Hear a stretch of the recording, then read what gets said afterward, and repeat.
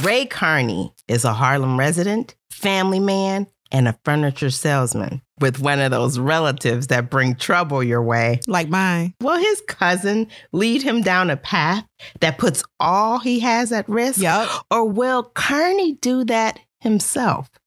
The book, Harlem Shuffle, the author, Colson Whitehead. And you're listening to Lit Society. Let's get lit.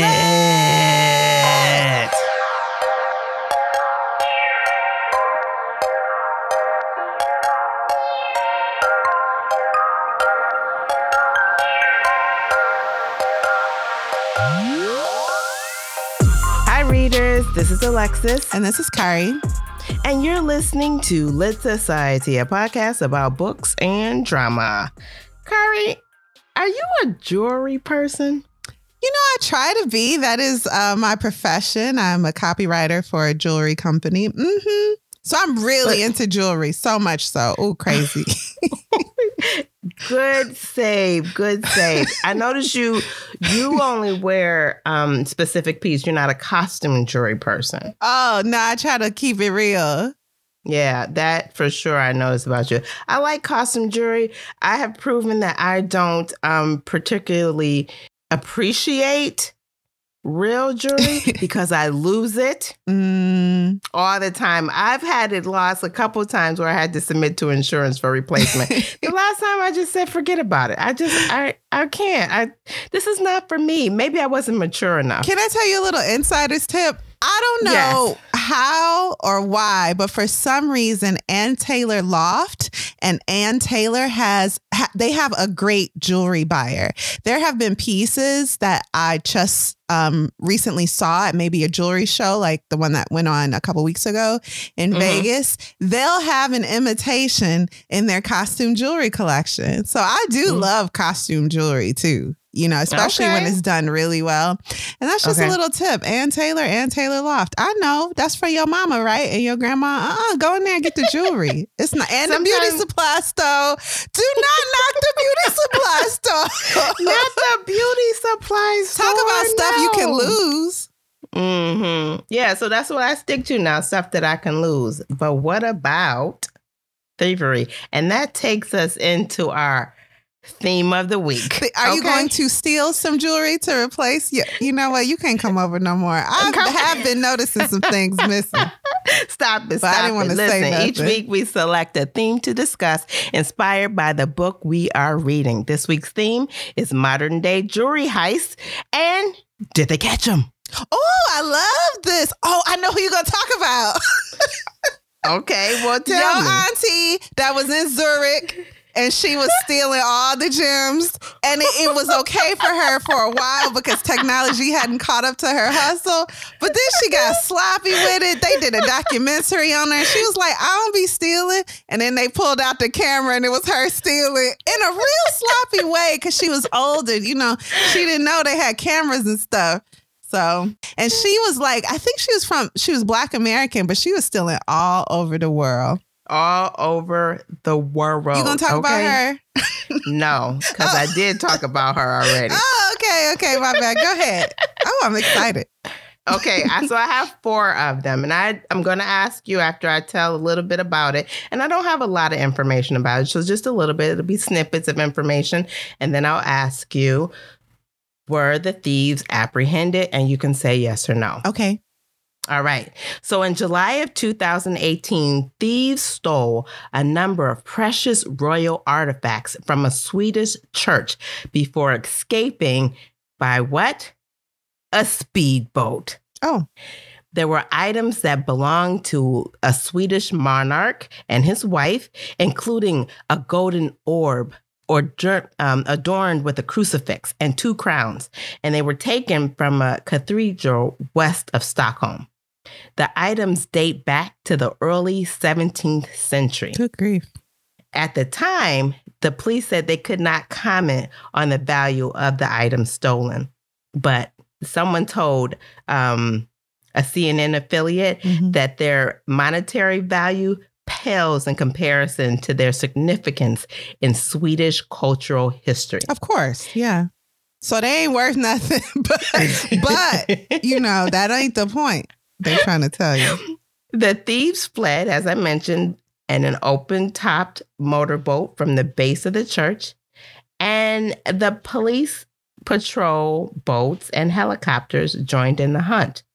Were the thieves apprehended? No, because I'll tell you right now, I saw this Mission Impossible. I think this is number 3, and they got away with it. So, next. Well, at the writing of that article, which I believe was in 2019, a man was convicted and sentenced to 4.5 years in prison for the robbery. Well, good. Don't be stealing. Here's another one. This is the Hatton Garden Safe Deposit Limited in London. I think that's what it is. Okay, so it was carried out the Easter holiday of 2015. The heist saw thieves break into the Hatton before making away with nearly $21.2 million in gems, jewelry, and cash. What's the Hatton? I think it's like a bank. Okay. And this was not even 10 years ago. Okay. Yeah. Okay. It was later described in court as the largest burglary in English legal history. Here's what they did. They gained access through an elevator shaft. Then they used a drill to bore through a 6-foot thick wall and enter the basement vault. Were the thieves apprehended? So this is Inside Man, and no, because what they did was they stayed in the wall until everybody got used to the idea of being robbed and went back to their business. Then they came out in suits and was like, "Hello, top of the morning." It was England, you said. "Where's my blood sausage and beans for breakfast?" And they was like, "Oh yeah, you on the up and up. You English like us. Cheerio." Wow. Isn't that, just as I'm reading these stories, I try to think about the movies that they're connected with. Anyway, four men over the age of 40 were the ringleaders and organizers and eventually went on trial, pleading to conspiracy to burgle. They should have said they was confused. We confused. We over 40. Where's the bank? Apparently that is, too old to be robbing. So they were caught and they were convicted. Man, all these people are terrible. Okay, but this one, think long and hard about it, okay? They was definitely caught. She trying to trip me up. They caught. Next. The day after Valentine's Day in 2003, $100 million worth of precious stones were snatched from the Antwerp Diamond Center in Belgium. This is what the thieves did. They penetrated some of the most advanced security measures, including high-tech combination locks, motion and heat sensors, and an 18-inch steel door. They even switched the tapes in the building's security cameras to avoid being identified. Were they apprehended? Yes, because listen, I mean, maybe because I'm so innocent, I don't understand, but it ain't no money in robbing like this. If you really, not that I appreciate crime, but if you really want to rob people, start a cryptocurrency like everybody else. Who do you think you are? Calm down. You bringing drills and laptops and all this carrying on. Just be on your own laptop at home, robbing everybody, and they'll willingly give you their money. Everybody invest in Litcoin. Litcoin is the future. So they was caught. They was caught because they was doing too much. Okay. Here's their one mistake. They left a half-eaten sandwich. I see doing too much and not enough. With DNA samples on it. Yes, yeah. After a months-long police operation involving detectives in several countries, the gangsters were eventually arrested. But most of the jewels were never recovered. Oh, they fenced them. Yep, they did. Okay, here is our final one. In 2009, 2 men in suits and ties walked into the Graff jewelry store on London's New Bond Street in the middle of the day and stole an estimated $65 million worth of jewelry. The men threatened the employees with handguns before grabbing 43 items, including earrings, necklaces, watches. And guess what they escaped in? A blue BMW. Were the thieves apprehended? You know, this sounds like something that happened to someone I know. And they, only like 3 of the 4 men were eventually apprehended. But just hearing this, it's just so disgusting. I hope they all were caught. And were they caught? Because if they weren't, I don't even want you to tell me. Were they caught?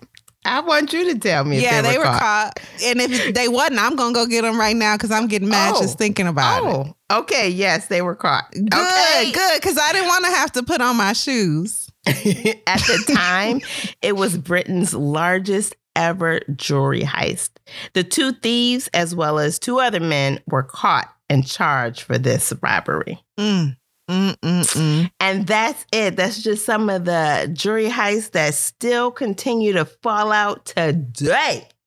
You heard me? Why are people robbing people? You know, we live in Chicago, and armed robberies have gone up in our downtown area, particularly our Gold Coast neighborhood.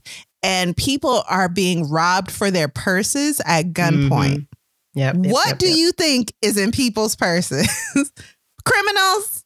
You know, the last time I seen cash, I think I was with you. And that was the first time in years. You robbed me. I'm just going to cancel my cards. Crazy. Real quick, right? Yes. There's nothing on me that would be valuable to you. Okay. Because when you pull your gun on someone, now you all about the federal crimes. Now you're ready to throw all your life away for the Ricola and 2 dimes I got in my bag. Why are you doing that? Not the Ricola. And the criminal I was thinking of, the old lady, was Doris Payne. Do you remember which past episode you discussed her? Oh, I'm going to have to think about that. Okay, no problem. If we figure it out, we'll put it in the show notes. Okay. That's a very interesting story, you guys. But thank you, Alexis. Okay, why don't we take a quick break before we jump into the author and context? Okay, sounds good.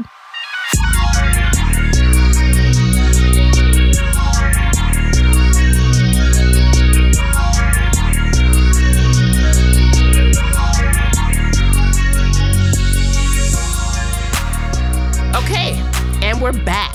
Okay, so Kari, we have covered Colson Whitehead's book before, but do you have information that you'd like to share about him along with some context for this book? So we haven't covered this book before, but I know what you're saying. We've covered him as an author when we featured The Nickel Boys. Yep. So he's a 2-time Pulitzer Prize winner, which is just very rare. He's so decorated. You and I got to see an interview with him where we received autographed copies of this book we're covering today, Harlem Shuffle. And I think that was last year. So I don't have anything to add except that he's an amazing writer.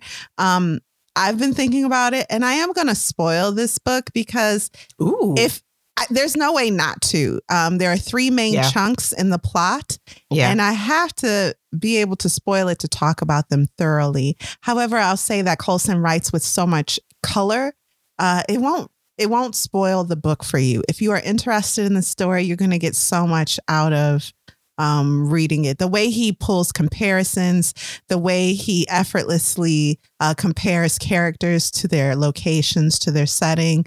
He's a really great author, which we all know. And that's Colson Whitehead. If you want more on him, listen to our Nickel Boys episode.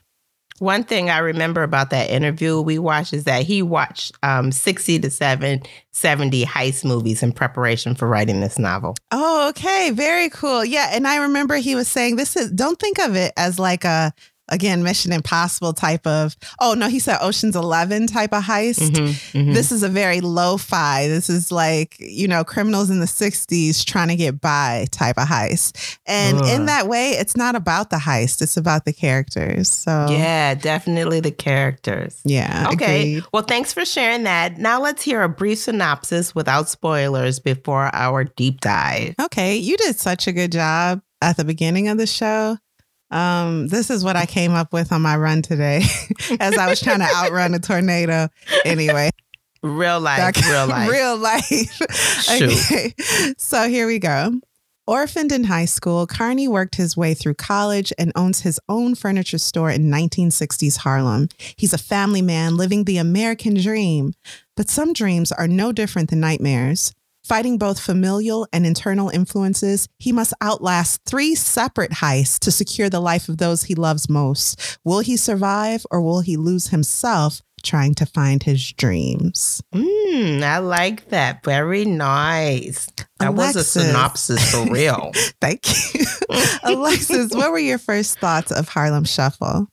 Okay, so I think I found out about this book just before us going to see his interview. So I was excited to read it. And then to hear him talk about it, I was even more excited. I don't know why we took so long to read it, but I was excited to read it. And I like the cover too. Mm-hmm. How about you? Who do you think would enjoy reading this book? If you're a fan of James McBride, we cover Deacon King Kong on our show. If you like that book, I think that type of storytelling, again, set in New York, full of a colorful characters from one neighborhood. I think you'll really love this writing as well. Okay. So, Kari, are you ready to take a spoiler-filled deep dive into Harlem Shuffle? I am, and I'll rely on you for a lot of the plot pieces. I also want to apologize to our audience for never getting that relit episode out last week. I feel like, maybe you're mad at me, readers. You should be. It's disgusting. I mean, we had a lot going on. We got a lot going on. We'll talk about it later. All good stuff, right, Alexis? All good stuff. All good stuff. In fact, so thank you for your patience with us. Yes. Thank you for your patience. And now we are ready. A deep dive into Harlem Shuffle by Colson Whitehead. Part 1. I mean to get you in trouble. The book starts with a quote, and the quote is this: Carney was only slightly bent when it came to being crooked. Now, what does that mean for our main character? What does that descriptive sentence mean as it pertains to our protagonist, Alexis? Well, that means he had some experience with dirt, but maybe he wasn't fully into it as a daily thing. Yeah, Carney would probably describe himself as an honest criminal. He probably doesn't even see himself as a criminal. His crimes include selling stolen appliances like car radios to a kind shop owner named Aronowitz. Yes.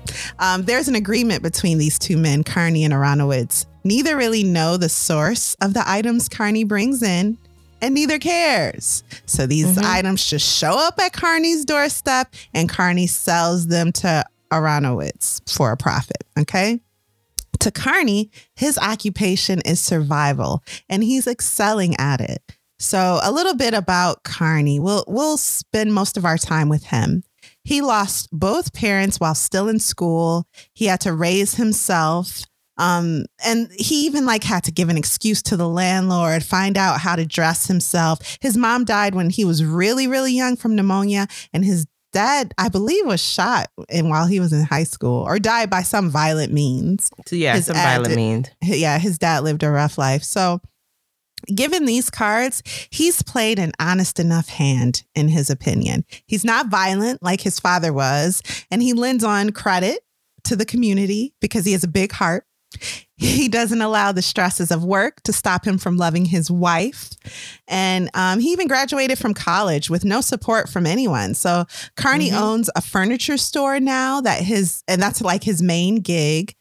Carney's Furniture is the name of it. It's been around for 5 years, outlasting more than a few competitors and proving Carney had a business mind to match his big heart. Carney's wife's name is Elizabeth. Let's meet her. They were in school together, although Elizabeth don't even remember going to school with him. But Carney remembers her. He never tried to talk to her then because she was out of his league, so he didn't even bother. Elizabeth comes from a good family. She's a little naive, but I should say a little innocent and not naive. Yeah, I would say she's not innocent. Naive. Yeah. She's like, she's upper class Black community member from an upper class Black family, but she sees through all the hypocrisy in people's words and actions. Yeah. And she loves Carney and he loves her. Okay. Yep. But she is sweet like a cupcake. Okay. So yeah, so she's not been presented with anything that she has to try and figure out so that she would be naive. Elizabeth's family hates Carney and prays for his business's demise daily so that they can accept Elizabeth back in their arms with a pat on the back and an "I told you so." So his in-laws hate him. They want him to fail and they want their baby girl back home. No matter them two married people, Carney and Elizabeth, even got a child together. Mm-hmm. His father-in-law calls Carney a rug peddler. Her people low down. Yeah, they are dirty. Mm-hmm. And again, it should be noted that Elizabeth is quite proud of her husband and their interactions are kind and thoughtful throughout the book. So they clearly love each other. Now, let's meet some more family members. Freddie is Carney's cousin. Freddie was sometimes a bad kind of thin in Carney's eyes. So that leads you to believe maybe there's some drug issue going on too. Sometimey with the drugs. Mm-hmm. Freddie still lives with his mom, Carney's aunt. Freddie has no common sense. He often shacks up with women as stupid as he is. And if Carney is, what did it say? Only slightly bit when it came to being crooked, then just know that Freddie is a crooked criminal. And one day, Freddie asked to meet Carney about a crime he thinks would benefit them both. Sipping beers.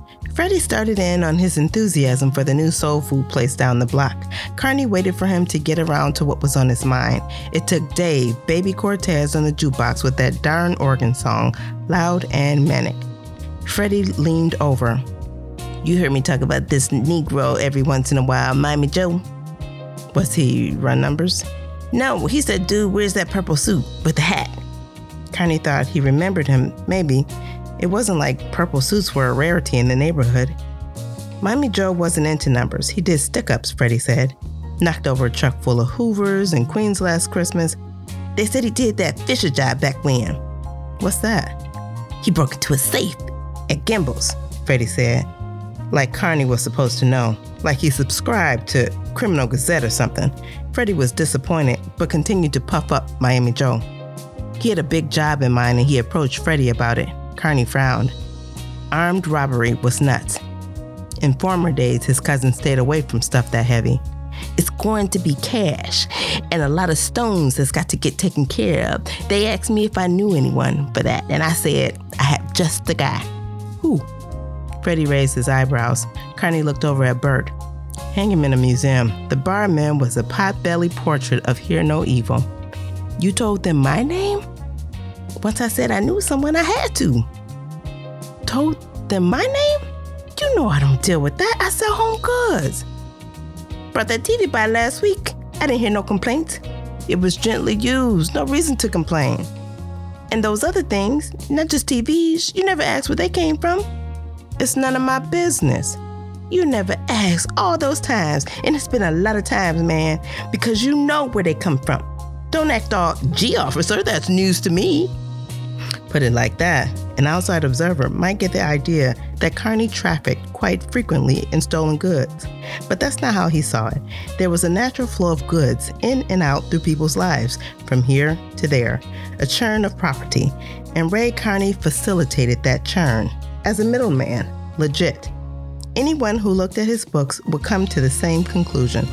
The state of his books was a prideful matter with Carney, rarely shared with anyone because no one seemed very interested when he talked about his time in business school and the classes he excelled in. Like accounting, he told this to his cousin. Middleman, like a fence. I sell furniture. Negro, please. It was true that his cousin did bring a necklace by from time to time, or a watch or two, top-notch, or a few rings in a silver box engraved with initials. And it was true that Carney had an associate on Canal Street who helped these items on to the next leg of their journey from time to time. Now that he added up all those occasions, they numbered more than he thought. But that was not the point. Nothing like what you're talking about now. You don't know what you can do, Ray Ray. You never have. That's why you have me. A bunch of hoods with pistols, and what they got with those pistols was crazy. This ain't stealing candy from Mr. Nevins, Freddie. It's not candy, Freddie said. He smiled. It's the Hotel Teresa. Two guys tumbled through the front door brawling. Bert reached for Jack Lightning, the baseball bat he kept by the register. Summer had come to Harlem. So thank you for that, Alexis. Alexis has set up the first heist. So Freddie, his cousin, loved getting Carney into some mess. Now he was with a mixed crowd that you don't play with. You don't play with these people. Right. This wasn't like stealing candy like when they were young, okay? So the Hotel Teresa. Let me tell you about Teresa, the Hotel Teresa. This, back in the day, Black celebrities lived here, partied here, and went here to be seen. It was glamorous, a parade of Negro excellence, or at least it once was. It was once headquarters of the Negro world. That's how it's described in the book. Now, though, you're likely to rub elbows with pimps, working girls, and ex-dancers in the hotel's lobby. It's got 300 rooms, safe deposit boxes, and jewelry. Jewelry. Part 2, the heist. So we, the reader, know right away that the heist was successful, number 1, and that 2, a ruby was taken in with all of the loot. So they don't try to hide that because this book really isn't about any of the heists. Right. And we'll explain that more later. So that ruby that they stole in the heist belongs to a mobster named Chink Montague, a man you do not play with, and he wants the gem returned. The crew meets at Carney's furniture store to regroup after the theft. Now, Carney wasn't with them stealing. Again, Freddie has set up Carney as the middleman. So the idea is Carney can hold some of the goods. He can be a place where they securely hold some things until all the heat dies down. So the crew enters. Let me try to describe them. Among them is number 1, Miami Joe. Miami Joe is flashy. He's got a good memory. His expertise was letting fools talk and listening to what they said. So he would go out drinking with Freddie, Carney's cousin, and let Freddie talk and talk and talk and make a mental note of all the things Freddie was saying, like the fact that I have a cousin who owns a furniture store. Okay. Yep. And he found a weakness, Miami Joe did, in the hotel's security thanks to a talkative waitress that worked there. Miami Joe also relished taking Northern Blacks down a notch, as they were always mocking his Southern upbringing. So he was like, I'm going to show you something. You think the Hotel Teresa is that great? I'm going to rob it.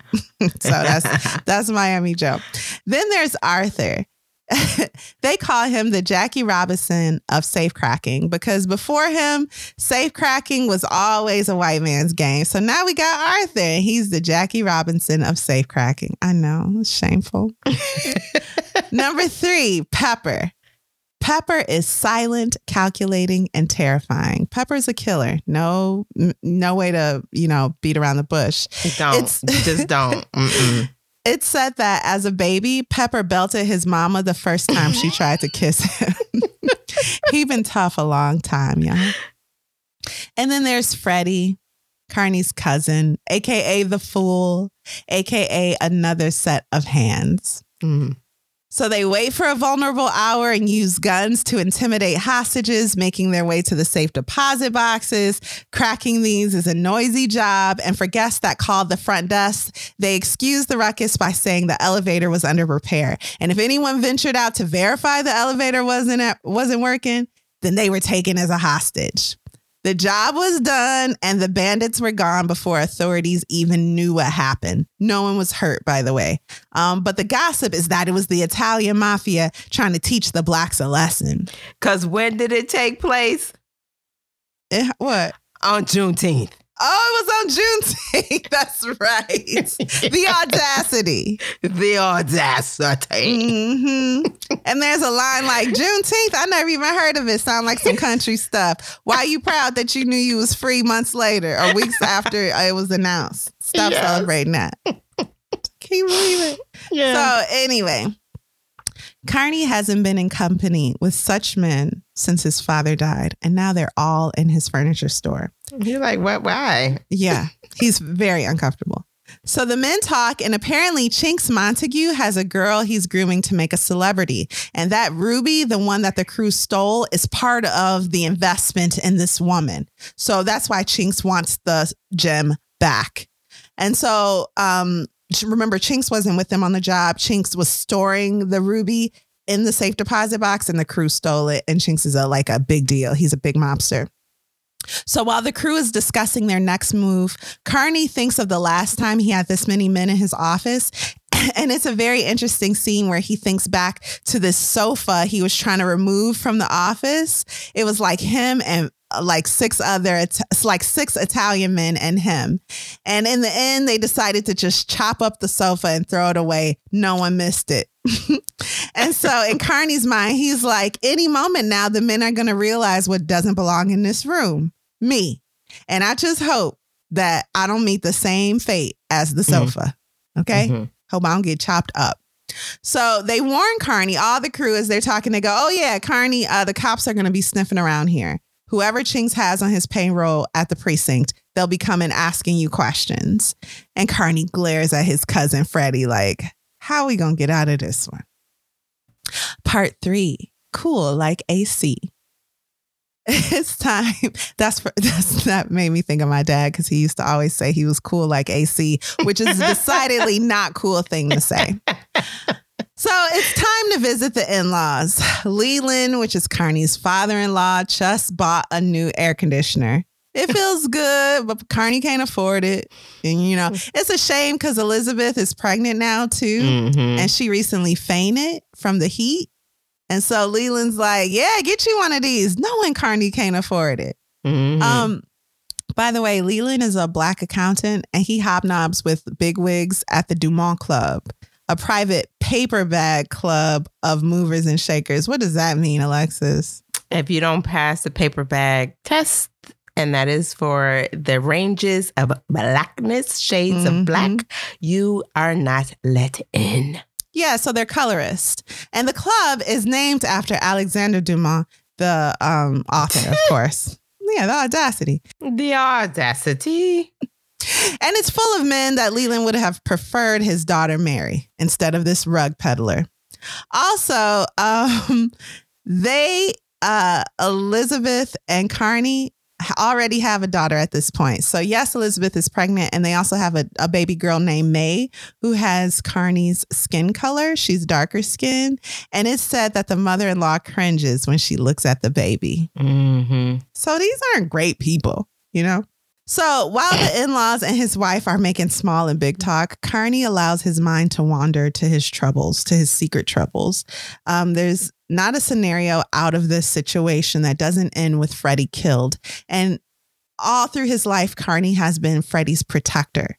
So Freddie is the pressure. He realizes he's the crew's insurance that Carney will do right by them, because there's no reason for him to be there. Freddie's useless. Right. But by keeping Freddie in their crew, it's like telling Carney, you better do right by us or you won't see Freddie no more.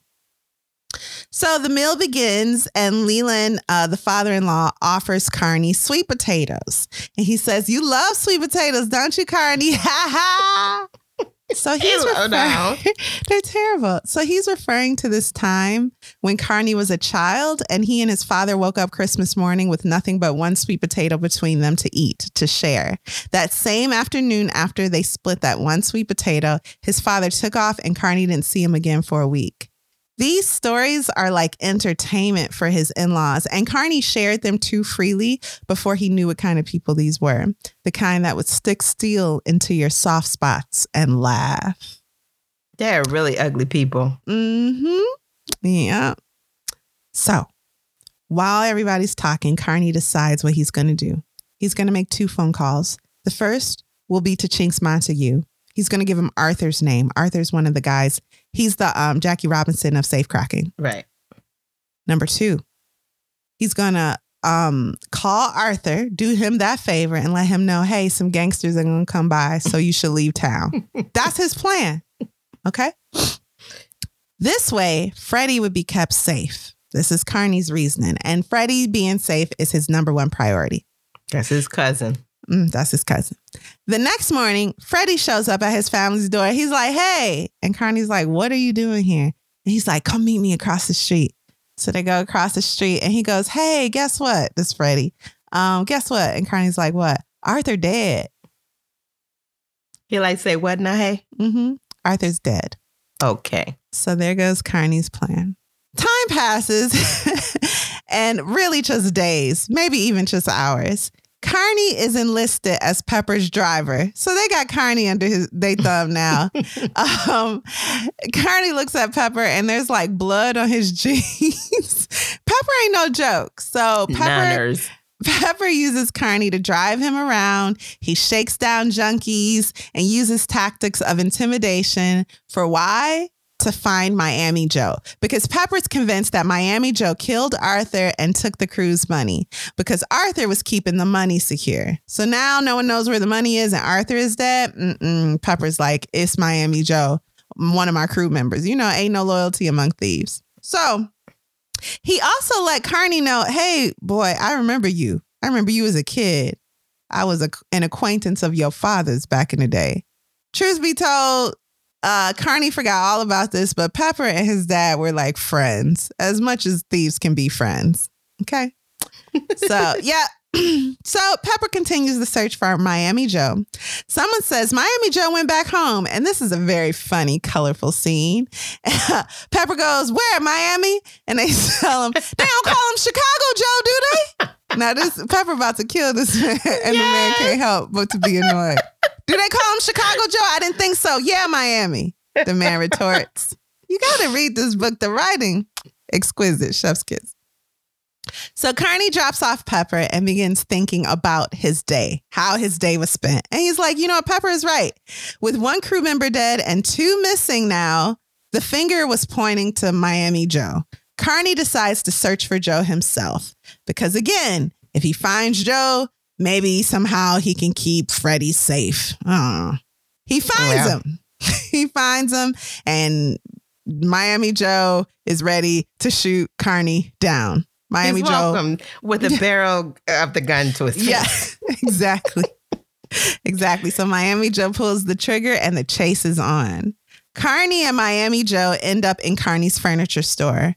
Miami Joe's pistol is pointed at Carney. All the while, Carney is thinking of his family. His in-laws want Elizabeth, by the way, to move back home. They've made this very clear lately. And Carney's like, maybe that's a good idea, but I ain't going to let them do it because I hate them so much. Because they low down dirty. So he tells Miami Joe, I have a family. And Miami Joe looks bored. Miami Joe proceeds then to rob Carney, pocketing money from his office drawers. But then both Miami Joe and Carney see a man pop up out of the basement. They see him at the same time and it's too late. It was Pepper. The floor is covered in Miami Joe's blood. What do I do with the body? Carney asks Pepper. You got a truck? Pepper replies. You my Carney's son. You'll figure it out. Yep.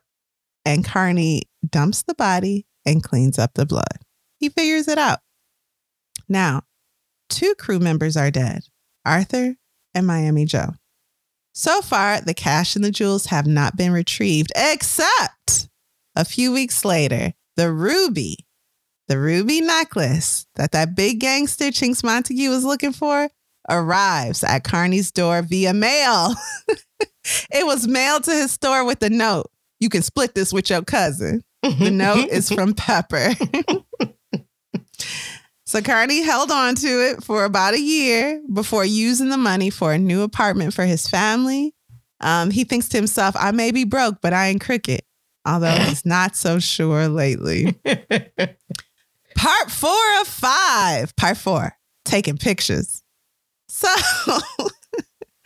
Carney now has a little girl who he had already named Mame, but now he has a little son and Elizabeth, and they're living a little better these days. Mm-hmm. The store is even larger.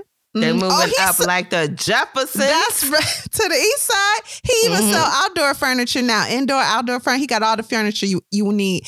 In fact, he has a slogan and it's like, if you don't see it here, you don't need it. Something like that. If you don't see it, you don't need it. He like printed it in papers and stuff. He doing good. Yes. But with more money comes more problems. So Carney is now pacifying an officer to look the other way with money, and 2 of Chink's men with regular cash payments. He doesn't have the heart to tally how much he's paid to these goons over the last 2 years. For Chinks, Carney is a fence. So Chinks never found out about that ruby that Carney eventually sold, but Chinks fell out with his fence, and so he's now using Carney. And the fence is like a middleman who will sell stolen goods for cash. Okay. And then Chinks gets some money, and then Carney gets a profit from that also.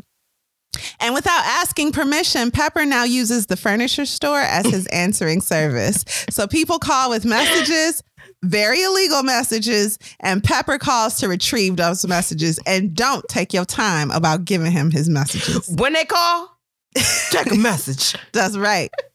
So Carney's in deep, right? An ambitious lawyer named Pierce is trying to convince Carney at the same time to join the Dumont Club.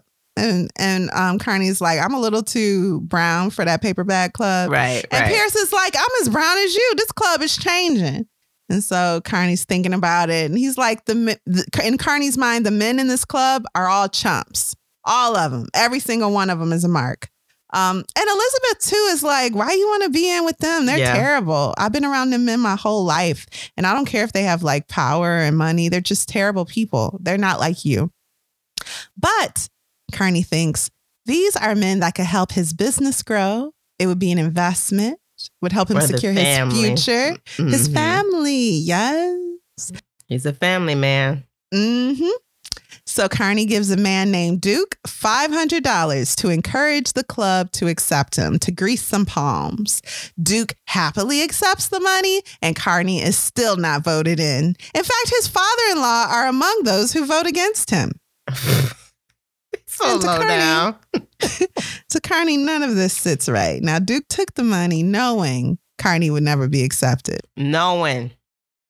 Duke robbed him of $500 in a way that was so demeaning. And then when Carney went to go get his money, Duke is like, call the police. Get this ghetto trash out of my office. And so Carney's like, okay, I got you. So back in college, we take a little detour here. Carney learned a word that was mispronounced as dorvay. And it's this half sleep, half awake time of day or period. So this is the time around 2 a.m. and maybe 4 a.m. when the whole world seems to be asleep and you can do whatever you want. Okay? So Carney starts to spend more time with his family during human hours and more time plotting revenge against Duke during dorvay. So he'll eat with his family. He eat with his family more than he ever has. He go to bed with his wife, and then he wakes up at 2 and plots and schemes. So during one of these dorvay periods, he calls up Freddie. Freddie meets him. Freddie looks sick. He looks like too skinny. He's hanging out with a white friend named Linus these days, and Carney doesn't know what his cousin is really up to. Linus and Freddie met running a scam at a party. Linus had just got out of a sanatorium where he was being treated for inverted tendencies. He's a homosexual. And they were performing electric shock on him. He pretended to be whatever everyone wanted him to be so that they would let him go. Linus's family is one of the richest and most powerful in New York City. They're also very patient. They can keep throwing him into a sanatorium until he acts right. Okay, that's how they feel. Carney asks Freddie if he's selling drugs, and Freddie finds himself disgusted by the hypocrisy of his cousin. You acting like you clean, brother. Okay, so he leaves the diner with Linus and leaves Carney alone with his thoughts. Carney's like, okay, time to continue with my plan then. Carney gives Duke's name to the officer he's been paying to look the other way from his own crimes. But the officer is like, look, Carney, I wish I could help you, but I know Duke. He's well connected. If you want me to bring him down, you got to give me something solid. So what does Carney do? He begins visiting a prostitute. Why? No, you guys. She's plan number 2. When the police officer didn't work out, he pitched the woman his scheme, and the woman agreed right away. Her name is Miss Laura, by the way. Miss Laura is like, "You revenge on Duke? Yep, I'm in." I got him.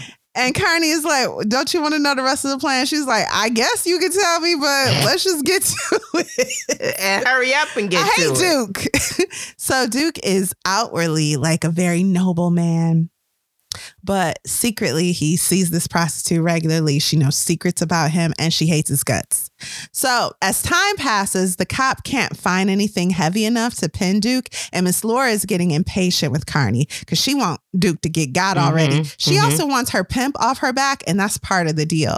So it's now that we learn the first person Carney brought into this scheme was Pepper. So this is the second quote unquote scheme or kind of heist in the book. Yeah. The first one was the one at Teresa Hotel that Carney wasn't involved in. And this one Carney is leading. Okay. Pepper acts as a spy for Carney, performing stakeouts, if you will. First, he gathers information on Miss Laura. Her story checks out. Then Carney hires Pepper to spy on the drug dealer Carney suspects Freddie, his cousin, is working for. But Freddie's story checks out too. It doesn't seem like he's selling drugs with that guy. The entire time, Carney is still acting as guardian for his cousin. No matter what he does, his cousin's safety is always top of mind. So when Pepper finds the info he gives Carney leads to a drug dealer's arrest. So Pepper gave Carney some information, and then he looked in the paper, or someone told him, "Hey, that drug dealer was arrested." Pepper put 2 and 2 together, and he is not happy because Carney got him doing cop work. Yes, he was hot like fire. How hot was he? Okay. He was so hot that he waited outside the furniture store and punched Carney in the face harder than anyone ever has. His face is deformed for days. It's like 2 halves of Carney were colliding into each other. This family man and this not so on the up and up guy. It should be said too that Pepper would have killed him, but he still remembers him as his friend's son. Yeah. So he let him off easy with the deformation. Disformation? I don't know that word. Okay, so one September, you guys, 2 items appear in the New York City paper. The first is the arrest of a pimp. The other bigger item was the disappearance of a man named Duke, an upstanding member of the Negro community. His wife has no clue what's happened to him. Where is he? We don't know where he is. Only 3 people understand the link between these 2 stories. A man named Zippo, Miss Laura, and who? Alexa. Carney. Carney. You paying attention? Yes. Yes, Carney. The pimp arrest was for Laura. And then Duke's disappearance was for everyone else. Turned out Zippo didn't like Duke either. If you keep talking to people, everybody hates Duke. So what they did was, remember Duke regularly visits Miss Laura. So they drugged him and then they put him in outfits and they took pictures of him, y'all. Embarrassing outfits. And it was so, degrading and like below Carney that he didn't even feel like it was revenge until those photos were published in the city's papers. And then all this stuff started coming out. Once people saw him dressed in tutus and stuff with a fairy wand in his hand, passed out with a prostitute, they was like, I knew Duke was like, what did they call it? His moral hygiene, something about it was questionable. I knew it. And then people are like, hey, he did me dirty. He did me dirty too. Hey, he did me dirty too. Me too. And then the worst part of it was that the blacks in the community were trying to form, I think, a bank, Liberty National. Yeah. And they were putting their own money into this. They were, investors for this idea. They were invested in the capital for the seed money. Well, it turns out Duke had been embezzling money from that fund, and he took the seed money for himself. It's really sad. Then he went missing. So the photos came out, all of this truth came out about him, and then he went missing. And about Liberty National, Many Dumas members had their personal funds in it, like we said, including Carney's in-laws, who invested the majority of their wealth into this idea. And how were they affected? Oh, man, they starting to live pitiful. And now Carney's like, this is revenge. You called it stray. It's almost too sweet to be true. Now I'm living better than my uppity in-laws? This has been great. They were catching them from all ends. And hey. I'm sorry to hear that. So just to give you an idea, at one point, the in-laws live on the street named after their family. Then they have to sell that property. They move to another property. Then they move to another property. They poor, okay? One property they lived in, it was some juice leaking from the ceiling and they thought a mouse had died. Nope. The neighbors upstairs had died and it was their remains leaking into the building, which showed how poorly the building was built. Okay. What a turn they take. However, Carney and Elizabeth, they doing well. The children, they great. Learned. Now we get to the final heist of the book. And it's been all jokes and giggles up until this point, but it's about to get real. And I think I'm going to save that. Oh, for what? For you readers. What do you think? Should I just run it down right quick? Just run it down. I'm Why don't invested. you give it to it? Alexis, tell us what happened. Okay, I don't know if I can tell it as well as you, but I'll give it a go. You can tell it better. And one thing about this book, it's like a video game where you meet all the players in the first chapter or the first few chapters. You don't know how they'll play in the plot, but it's like a video game where you got to beat this boss to beat this boss. And remember, the top boss is basically, you think it's like Chinks Montague, but it's like that sketchy character Linus, Freddie's white friend, and his family. Right. So let's proceed. So one day, Freddie comes into the store, to the furniture store, and is like, hey, hold on to this suitcase, this briefcase, and don't open it. He like, something might fly out. He said, don't open it, something might fly out. So he put it on up into his new safe, locks it down, leaves it be. Okay, minds his business for a little while until somebody come looking for him, asking questions, want to know what went down. And he like, I don't know. And then he started looking for Freddie and he can't find him. And then his aunt's house get broken into. Oh, wait, no, before then, he goes to where Freddie was staying. Oh, that's right. And I thought that was after. His friend Linus is dead from an overdose. Yeah. Now, how did that happen? So then he goes back to the aunt's house and finds out her house was trashed. So lots of stuff is starting to happen. And Carney is worried about his cousin Freddie, as he always is. And it's like, where is Freddie? What's going on? And then I believe this is when Freddie shows up. Eating a sandwich. Shows up. Okay, so all of Carney's contacts have turned their back on him because word on the street is Carney's dead. Or he gonna be dead. Yeah. And Freddie dead. And the word on the street is Carney and his brother are as good as dead. His brother is Freddie, really his cousin, but everyone thinks it's brother. So Carney's freaking out. He goes to his shop and his cousin is sitting in a chair eating a sandwich. He's talking about, hey, you gave me the key. 7 years ago, you gave me a key and you never asked for it back. I thought you wanted me to keep it. Good thing you didn't give me the combination for your safe. So Freddie runs down the story. Turns out, and to me, the story was kind of hilarious. Turns out, Freddie's friend Linus goes to his parents' house, who are these very prominent people in the community, really running the Vanderbilts. community. Vanderbilts. Mm-hmm. Yes, running the world at this point, the New York area.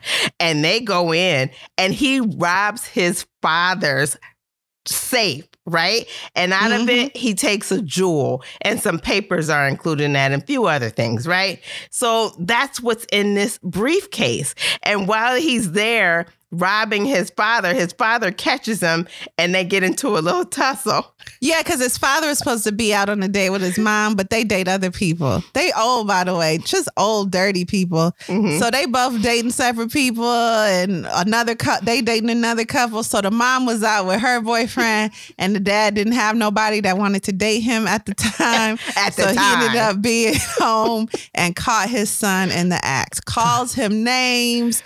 They get into a physical altercation, and Freddie said it wasn't like they was fighting. They was more holding each other's arms and screaming. The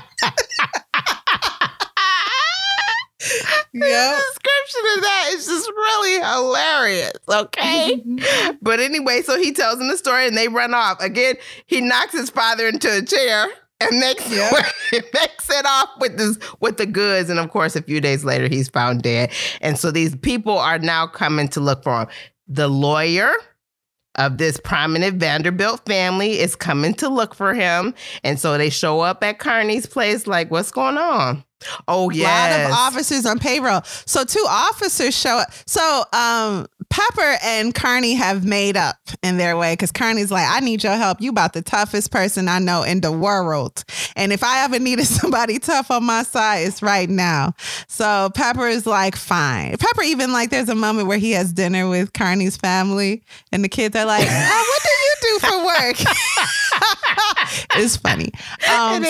So the Van Wyck people, that's the Vanderbilt family. They got officers. And so Pepper goes to the furniture store, and 2 officers are there. They get into a shooting match. And no one dies, but it's a lot of, tomfoolery. And then they approach Carney on the street. This lawyer and another guy approach, and Carney gets away. He get on the train and get away. I thought because they ain't gonna get on no train. That's a dirty place for dirty people. You ever want to escape somebody that's rich and trying to find you? Get on the train. Get on the train. Get on the train. So then they show up. They like, meet us here at this spot. And it's at their hotel or their home, the business suite, and a conference room. So they show up at this conference Park room. Avenue. Yes. And he like, ooh. So Pepper and Carney show up at this spot. And at this point, they have kidnapped Freddie. So Freddie has gone missing, and they got him held captive. And at this point, they've given back. So the big gem that Linus stole from his parents was this emerald. Don't nobody even care about that. They don't. They say, like, there's more stuff in there. I want it all back. And Carney's like, what is it? So he opens the suitcase. It's like a baseball card. It's something that might be an account number. It's some papers. He can't figure out what this family wants. So he just wants to give them the suitcase and get Freddie back. So they meet in this conference room, and it go down. But it didn't have to. I mean, so... Yeah, I do think Pepper just kind of... So Pepper was mad because the lawyer has 2 quote-unquote bodyguards. It's the 2 officers that Pepper already got into a fight with at the furniture store. So Pepper already hates these guys. So once they get the suitcase back, the... lawyer is all smug, and he's like, look outside. Your cousin is out there. And they see him in a truck, but his body isn't moving. And so Carney's like, well, let's go. And I don't remember why, but Pepper just starts shooting people. He just started shooting people. Oh, yeah, because one of the officers was like, your cousin laughed when Linus was fighting his dad. And so his dad didn't like that. So we have to tune him up. Oh, that's right, because it sounded like they killed his Linus. No, it sounded like they killed Freddie. Oh, I thought it sounded like they killed Linus. It was actually Freddie. Because Linus died of an overdose of his own hands. Oh, it wasn't no foul play there. Okay. Okay. So they gave Freddie a good whooping. Okay, he got a real beat down, so much so that he needed to be carried off to the hospital after Pepper shot up the business suite. Pepper kills both officers. And the lawyer is like, oh, you got guns, and y'all got violence. I was just trying to I just wanted the papers. Arrogant. I just do the papers. I just wanted the papers. His mouth is moving and no words are coming out. He is in shock. And so they just leave. They take leave. Freddie to the hospital. And Carney's like, hey, Pepper, you shot up pretty bad. You want to go to the hospital? And Pepper's like, I just came from there. I'm going home.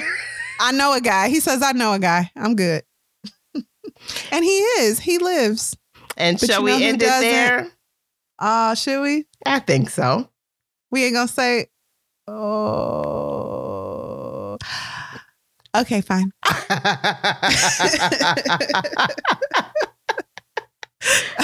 Okay, you ready for a break? Yeah, let's take a quick break. Sounds good.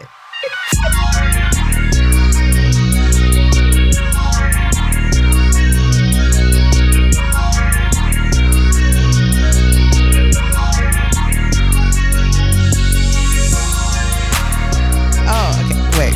And we're back. So Alexis didn't want me to tell y'all, but Freddie died. And his last words were, I didn't mean to get you into trouble. And that really sums up the whole book, doesn't it? It does really well. Mm-hmm. So Alexis, what did you think of Harlem Shuffle, and would you recommend this book? Listen, this book has humor. It has really solid heists, if you will, or crime stories. Yes. Yeah. The details are rich. The way he describes the accounts of the story. And I like that we're not necessarily there when the heist actually happens, but we get it later as an after. That just really goes to that it's not about the crime, but it's really about the relationships within the book. And I really loved it. The setup, the payback, the family theft, the hotel robbery. I loved them all. All of them were very good. They got my attention and had me wondering every step of the way what was going to happen. I did try to figure it out along the way. I'm just trying this new approach of, getting into the story. Okay? Yeah. But I enjoyed it, and I would recommend it. For those of you who care about language, there is some strong language in this book. Mm-hmm. Kari, would you recommend it? And what is your final verdict? Yes, I would recommend it. It's a really great book. This is a book where every chapter, so what keeps you on the edge is not if the heist will work out. It's right. If Carney is going to live, is Freddie going to live? Yeah. That's what you care about most throughout the book. And this is as much about Carney as it is about Freddie throughout the story. And then it also, another character is Harlem, which is going through its own thing right now. And it becomes a cycle of struggle and fighting and peace, and struggle and fighting, and then a little bit of peace. And then in the end, you have to ask, was any of the struggle worth it? Yeah. Are we all just where we started? And Carney, in his situation, I think he's a little worse. He's got more money. More money, yeah. But he lost Freddie, who was so important to him. Yeah, and I mean, now his name is kind of infamous, and people know, oh, you don't mess with Carney. He went up in there with Pepper and shot up the place and blah, blah, blah. Exactly. But that's never what Carney wanted, a name in the streets. He just wanted safety for his family.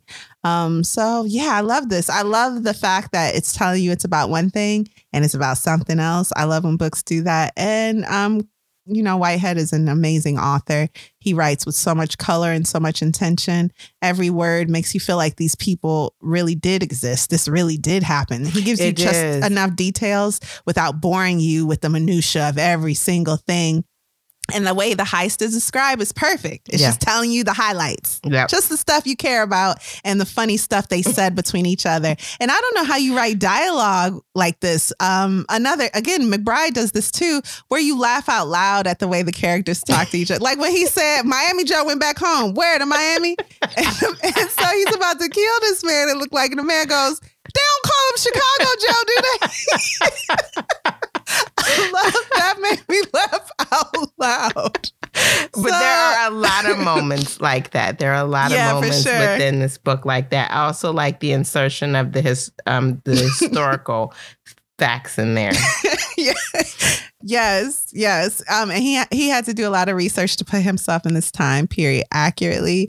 Some things, like there's a scene where Carney buys a camera. I know Whitehead Polaroid, researched Polaroids at these times. He did the work, and it really added to the layers of the story. There's a scene where Carney accuses Freddie of being a drug dealer when they're in the diner, and Freddie is so disgusted by his cousin's hypocrisy. He's like, yeah, I'm selling crack to babies and nuns. They in there jumping